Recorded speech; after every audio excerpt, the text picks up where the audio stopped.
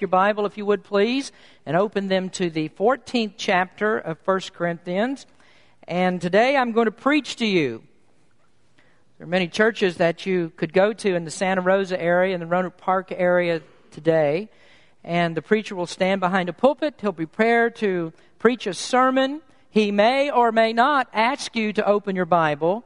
And if he does, what he has to say may not have anything at all to do with the text that he's just read. But I ask you to open your Bible today because I want to preach to you, because I think that is the most important thing that we do in Berean Baptist Church.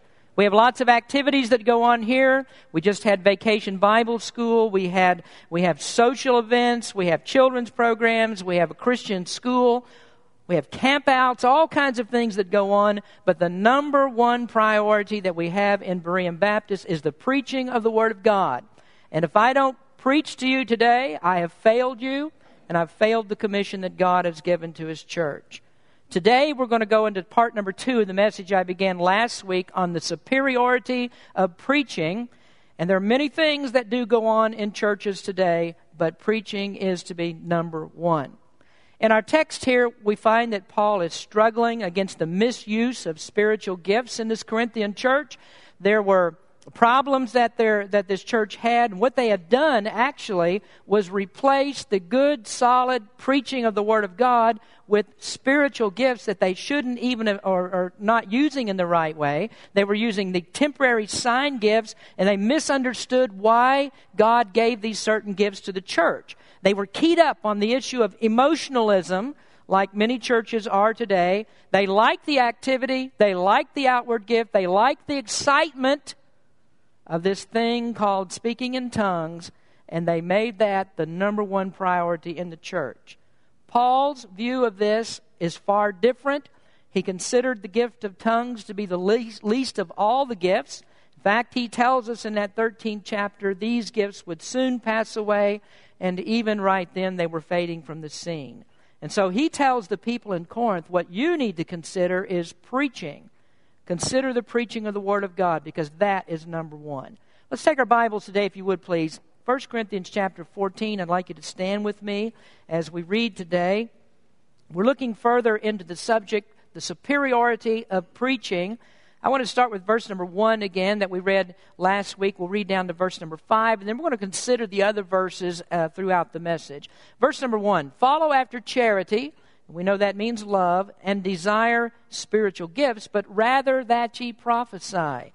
And here he's speaking about preaching. For he that speaketh in an unknown tongue speaketh not unto men, but unto God. For no man understandeth him, howbeit in the Spirit he speaketh mysteries.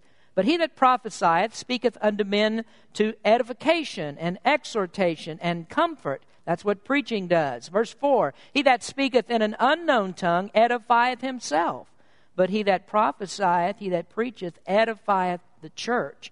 I would that ye all spake with tongues, but rather that ye prophesied. For greater is he that prophesieth than he that speaketh with tongues, except he interpret, that the church may receive edifying.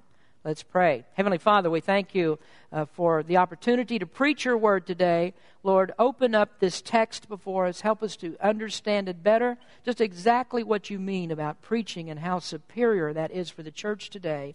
In Jesus' name we pray. Amen. You may be seated. The superiority of preaching. In part number 1 of the sermon that I preached last week, we talked about the illumination of preaching. I want you to notice verses 3 and 4 again. It says, but he that prophesieth speaketh unto men to edification and exhortation and comfort. He that speaketh in an unknown tongue edifieth himself, but he that prophesieth edifieth the church. Once again, the contrast that Paul is making in this scripture is preaching versus speaking in tongues. Paul deals with this gift of speaking in tongues, more than he does any of the other spiritual gifts, because this is the one that the church in Corinth was mixed up about. This is the one that they had made prominent in their church, and the gift of tongues was not to be prominent in that day, and neither is this gift to be prominent in churches today. Now I want to emphasize again, as I did last week, that I don't intend to hurt anyone's feelings by the message today. We're not mad at anybody. But what I do think is important for us to do is to open up the Scriptures and learn the truth of God's Word. And so we have to expose things that are false practices. And so I think that's a responsibility that I have, to labor to deliver the truth of God's Word. In these 3rd and 4th verses, we're given the importance of preaching. We covered this last week, so I'm not going to go into it in great detail today. But there are 3 important purposes that come through the illumination of preaching. The first one is education, and then edification, and then exhortation. Preaching is for education because this is the way that you learn what God's Word means. Our doctrine is very important to us.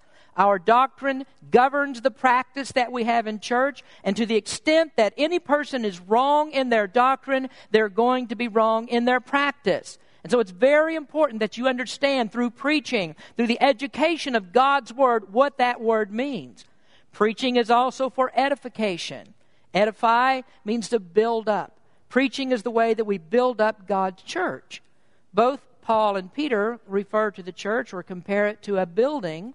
And they said, Peter said especially, we are lively stones that are built up into a spiritual house. That's one of the reasons why you need preaching, in order to build you up in your spiritual life. Your church is a place where you come to listen to God's Word and to be built up in your faith, so you understand what you believe.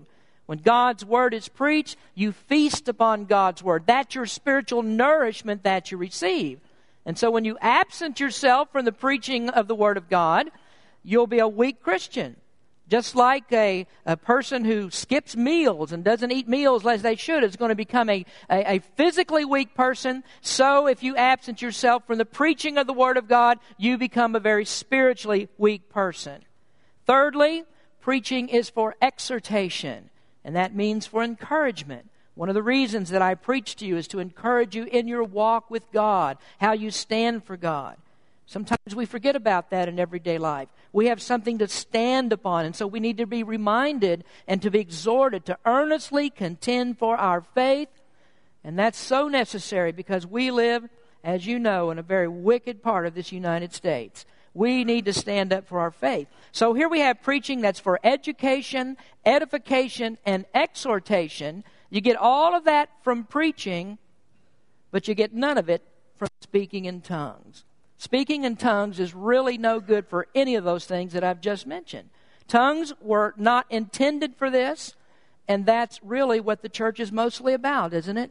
What we want to do is to proclaim the Word of God, to educate people. We want to edify them. That's what church is all about. Educating people in their faith and getting them to follow the Lord, to work and to live for Christ.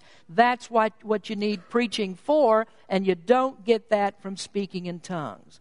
So no wonder that Paul puts this up at the top of the list. He says preaching is your priority, and Paul puts speaking in tongues dead last. And that's because tongues are not for mature Christians. Back then it was even for the spiritually immature, because this does not aspire to the highest work of the church. Now, I want to go on dealing with the issue today, talking about speaking in tongues, because Paul had much more to say about it. He was teaching the Corinthians about it, and he gave further explanation. So that's what I want to do. We're going to look at it just a little bit more today. So the next thing we're going to look at here is the illustration of tongues. In the next verses, Paul goes on to talk about the abuse of tongues, and he gives us a few illustrations. And he shows us that tongues can cause more harm than they do good when they're used in the wrong way. So there are 2 illustrations that he gives. Notice verse number 6. Now, brethren, if I come unto you speaking with tongues, what shall I profit you, except I speak to you either by revelation, or by knowledge, or by prophesying, or by doctrine? Paul is setting them up right here for an argument that whatever is said in the church must be understood. Even if he as an apostle came to them and spoke to them in some kind of a tongue, what good would it do unless that tongue contained some kind of a revelation? Now let's stop right there and think about that for just a minute. Do you know why tongues are no longer operating today, or one of the reasons? It's because God is no longer giving new revelations. No one's going to speak in tongues and get a revelation from God, because God is not today giving new revelations. Everything that God wants us to learn is already written right here in this book. Everything that we need to know is right here. And you can read this, you can understand it. With Holy Spirit guidance, you can know what God wants you to know. Now, when Paul wrote this, though, the New Testament wasn't yet completed. And so he could receive new revelations from God, and that's how we got the rest of the New Testament. But today we have the Bible that's complete. And so if anybody says, well, I have a new revelation from God, well, if you got any revelation from God, you got the same revelation I got. And you got it from reading the Word of God, because that's the only way that you're going to receive it. And so Paul says, what will it profit you unless this tongue contains a revelation? Then he says there must be some knowledge in that. There must be some prophesying in it. There must be some doctrine in that. Now, interestingly, all of that is right there in the book that we have.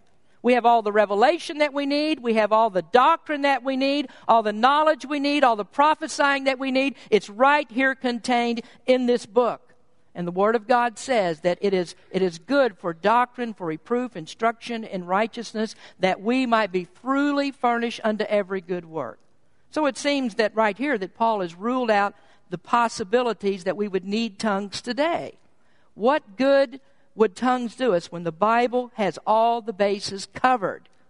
Now, many of the charismatics, if they would just begin to read the Bible and understand that better, instead of trying to conjure up some kind of spirit, they would learn everything that they need to know. But Paul doesn't leave us without explanation and illustrations of this. So he gives us some illustrations. Look at verse number 7. And even things without life giving sound, whether pipe or harp, except they give a distinction in the sounds, how shall it be known what is piped or harped?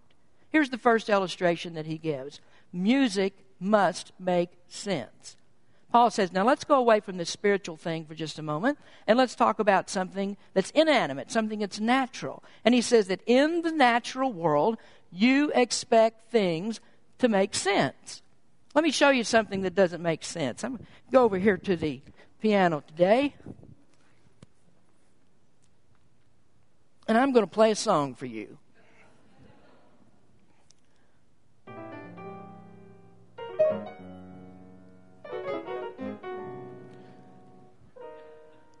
Do you understand that? Melissa, would you come and play that for me? See if you recognize what she plays here.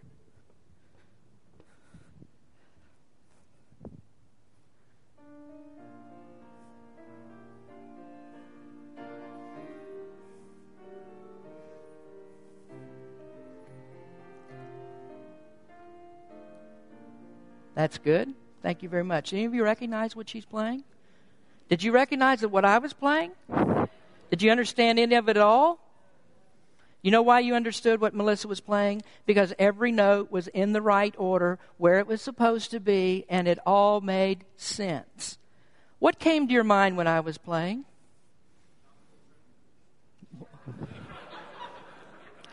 Well, I was looking for confusion. When I was playing, there was a lot of confusion in that, and you didn't understand it. But when Melissa started playing, probably you did. You recognized the tune, and I'm sure that many of you started having the words come to your mind, didn't you? I mean, you knew exactly what was going on. You understood that. Now, that is a comparison that Paul is giving about tongues. If I stand up here and I speak all kinds of strange things that you can't understand, what good is that for you? What good is it going to do you? And you may think, well, Pastor Smith has really gotten in the spirit up there. But what spirit? How would you know what spirit? You didn't understand anything. I know that there's not a person here today that's going to go home and say, the sermon today and what Pastor Smith did was so uplifting. I'm so inspired by his beautiful piano playing. You're not going to say that because you didn't understand anything that I played. And I would submit to you that when people do this in churches, that you can't tell whether it's something that came from the Holy Spirit. And if there's a revelation that comes out of it, I promise you it didn't come from the Holy Spirit, because the Holy Spirit does not give those revelations. So in order for music to be edifying, it has to make sense. And God's Word, in order for it to be edifying, it must make sense, because that's the only way that you're going to understand what it says. You didn't know I was playing the old rugged cross. And that's what Paul is saying. You have to understand it. Now look at the second illustration he gives in verse number 8. For if the trumpet give an uncertain sound, who shall prepare himself to the battle? So the second illustration is that a bugle must give a certain sound.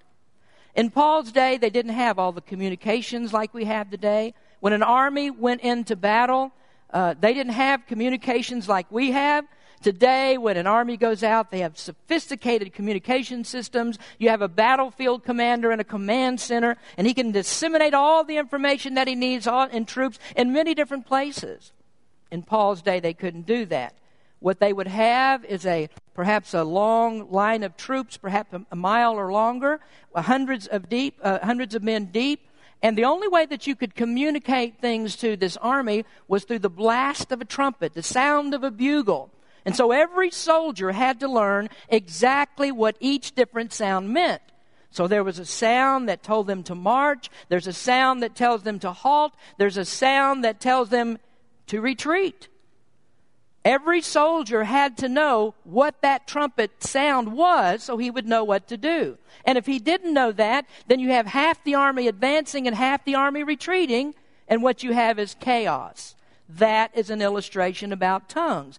The meaning is that no one, or that everyone, I should say, should be very clear and not misunderstand what's said.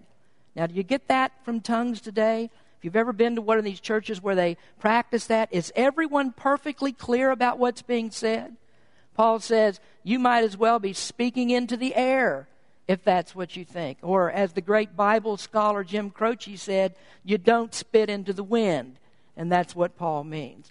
So there's these inanimate illustrations that he gives, and it brings him down to this whole point of the discussion. And the point is, people must understand what you speak. That's the point Paul's trying to make. Now let me remind you of something. In the Bible times, the gift of tongues was not unintelligible language. If you read in the book of Acts chapter 2, it's very clear that when they spoke in tongues, they spoke in a language that was understood by some culture group of that time.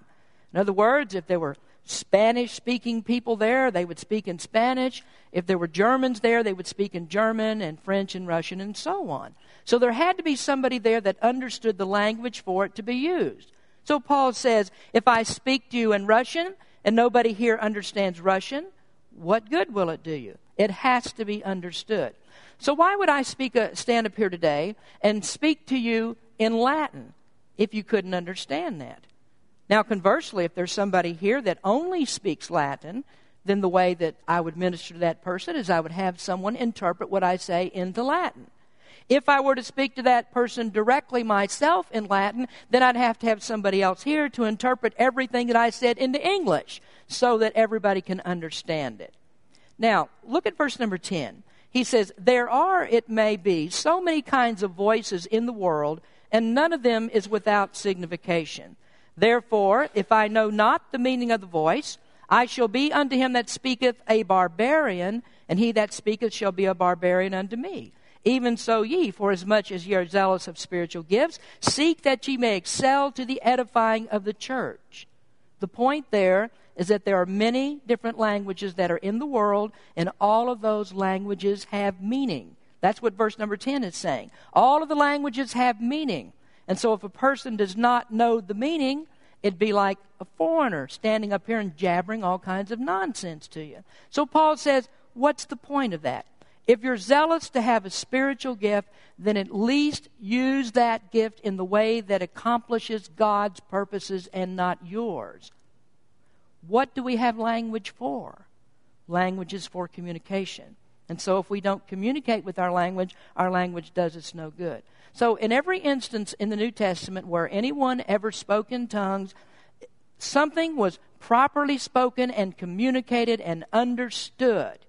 There was no such thing as unintelligible languages where people were speaking in something that only God and angels could understand. And that ought to be clear to you, I hope, through the discussion we've had several times on this issue of tongues.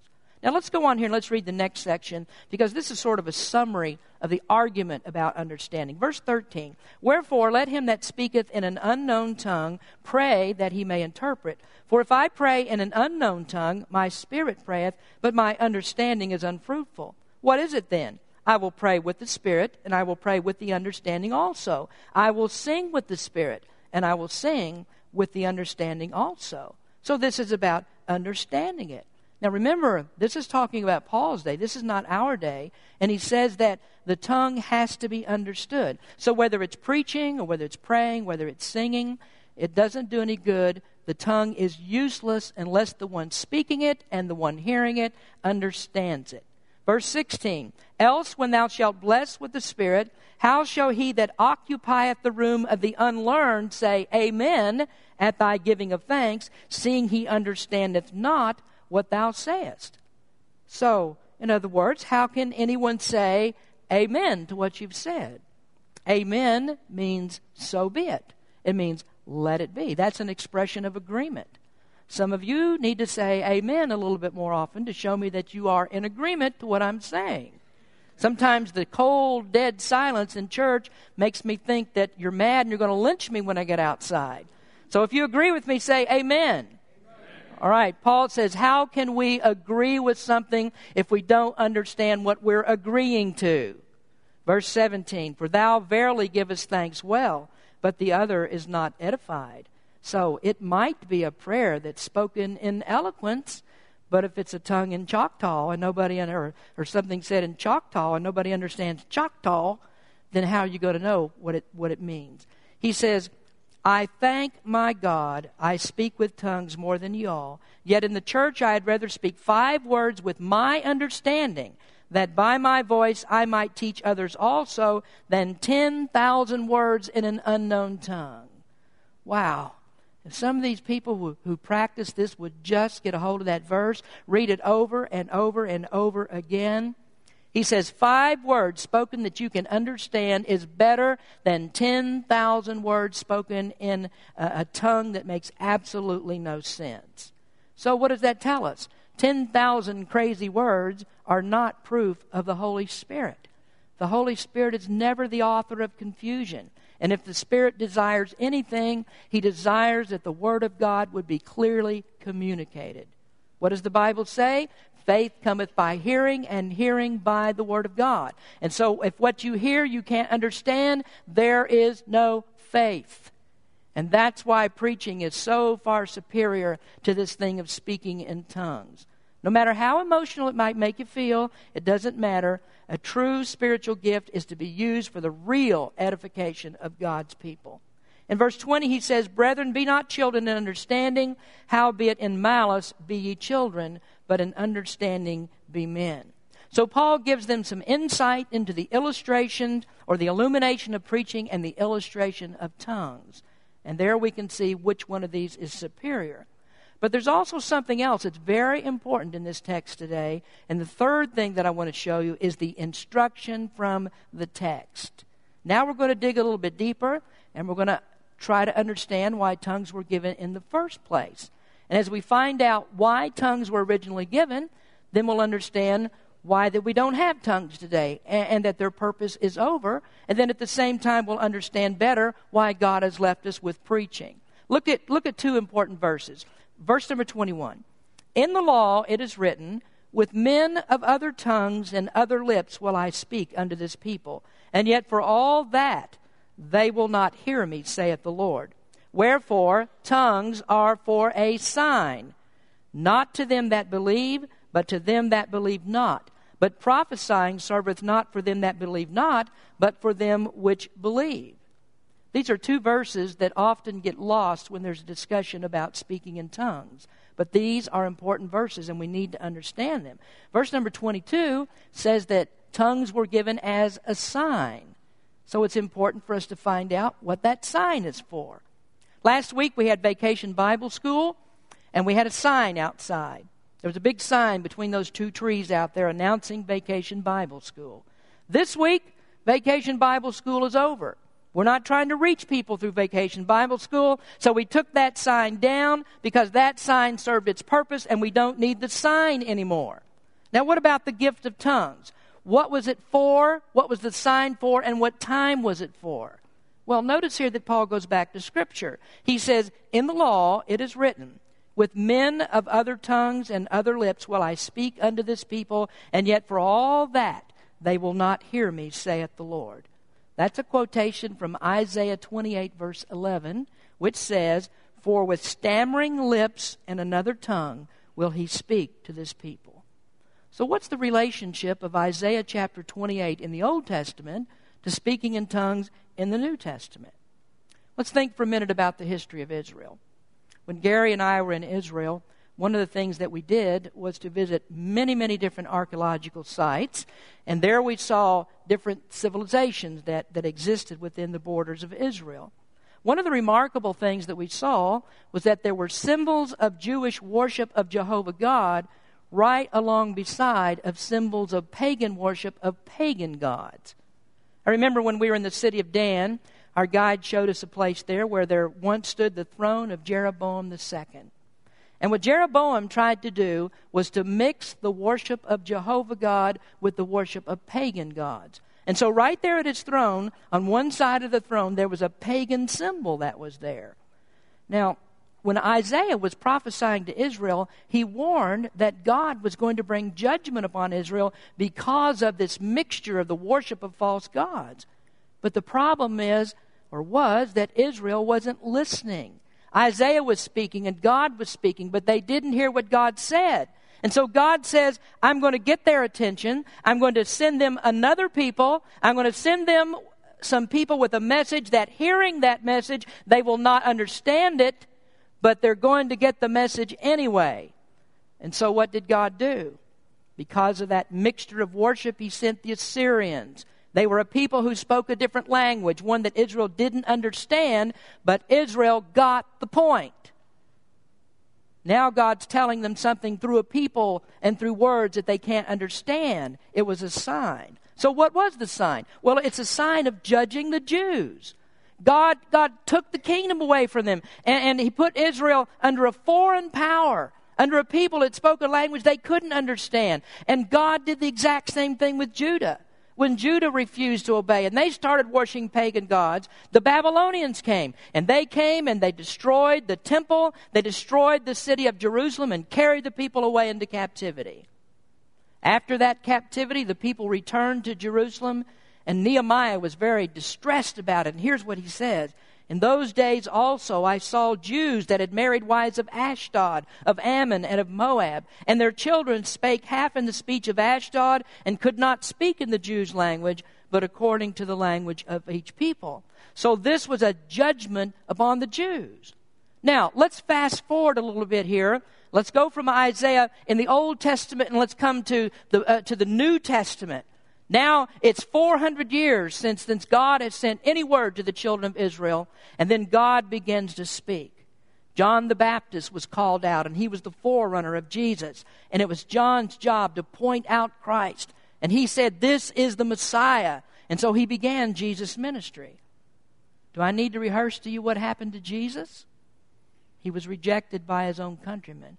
After 3 years of public ministry, where the Apostle John tells us that Jesus did many, many signs that were proof that he truly was the Messiah, yet Israel rejected him.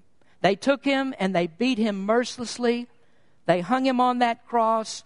He died there, and then they put him in a tomb, and 3 days later he arose from the grave. Now I want you to fast forward another 50 days till we come to the day of Pentecost. On the day of Pentecost, there are 120 disciples that are gathered in the upper room. The Bible says that there came a sound as of a rushing mighty wind, and the Holy Spirit descended upon those people with cloven tongues like as of fire. And suddenly all the people began to speak in different languages, different foreign languages. Then after that, Peter began to preach, and he preached a sermon in which he did what? He rehearsed the history of Israel. And he reiterated the fact that they had rejected the true Messiah. They rejected the Lord Jesus.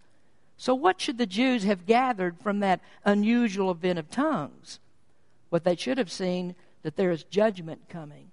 Just like judgment fell in the Old Testament when Israel wouldn't obey, when they rejected Jehovah God, so here is a sign to tell them that because they have rejected Jesus Christ, judgment is coming.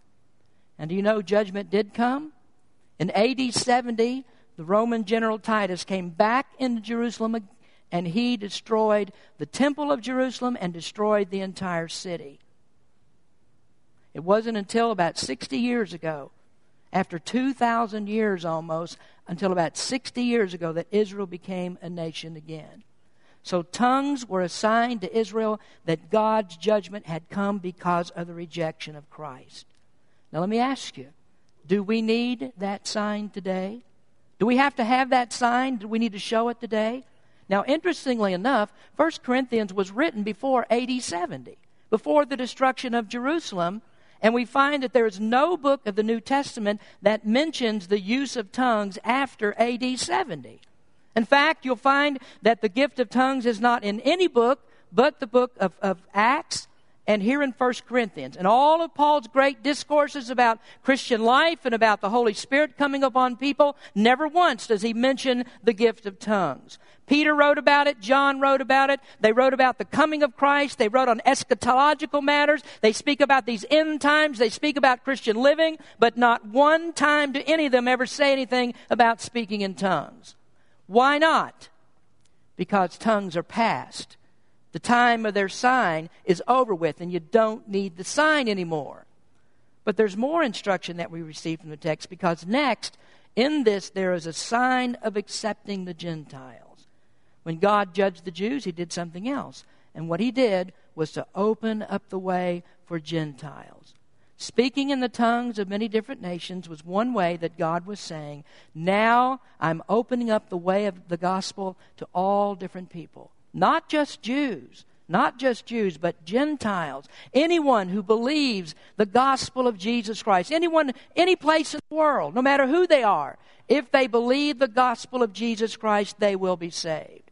Now listen here to Romans 11, where Paul is discussing how that Israel rejected Christ. He writes there, I say then, have they stumbled that they should fall? Speaking of Israel, God forbid. But rather through their fall, salvation is come unto the Gentiles. Now, interestingly, the sign of tongues was repeated in Acts chapter 10. Do you know what's taking place there? God gave a message to Peter, and he told Peter to go preach to Gentiles. So Peter went to preach to the household of Cornelius. And you know what happened? When Cornelius believed the gospel, God sent the Holy Spirit again, and the gift of tongues were in evidence again, and that was to show that God was accepting now Gentiles. Gentiles can be brought into the fold. Now let me ask you again, do we need that sign again?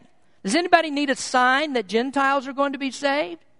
99.9% of all people saved in the world today are Gentiles. We don't need the sign any longer. The sign is over with. So when people speak in tongues today, it's by their own contrivance. Or better, maybe I should say that it comes from a Spirit, and holy does not go in front of it. It doesn't come from the Holy Spirit. So tongues are not for today. They don't serve a purpose. Their purpose is in a bygone era. The time for them is past, and God does not want us resurrecting something that was done 2,000 years ago that's over with. And so Paul spoke to Timothy, and he said, speak in tongues, Timothy. Don't forget to speak in tongues. That's the way you're going to reach people. That's what I want you to do. That's not what God said, or what Paul said. He spoke to Timothy, and he said, preach the word. Be instant, in season, out of season. Reprove, rebuke, exhort with all long-suffering and doctrine. So what are we supposed to do? Preach the word. This is what God commands. Now that's the last thought in your listening sheet today. Don't worry about speaking in tongues, because God absolutely will not give you the gift of speaking in tongues. God says, preach the word. And that's because people are saved by the word. And folks, preaching is superior to all spiritual gifts. So let's do some more preaching. And let's let the Holy Spirit speak to hearts through the preaching of the gospel of Jesus Christ. Because that's the way that you're going to get saved. The world needs to hear the gospel of Jesus Christ. And that comes from the preaching of God's word. Let's pray. Heavenly Father, we thank you for your word and the gospel of Jesus Christ that is the power of God unto salvation. We thank you, Lord, that you've given us a gospel to preach and that we can very clearly communicate it to a lost and dying world. And help us, Lord, that we might do more of this very thing.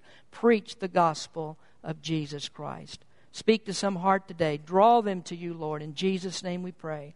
Amen.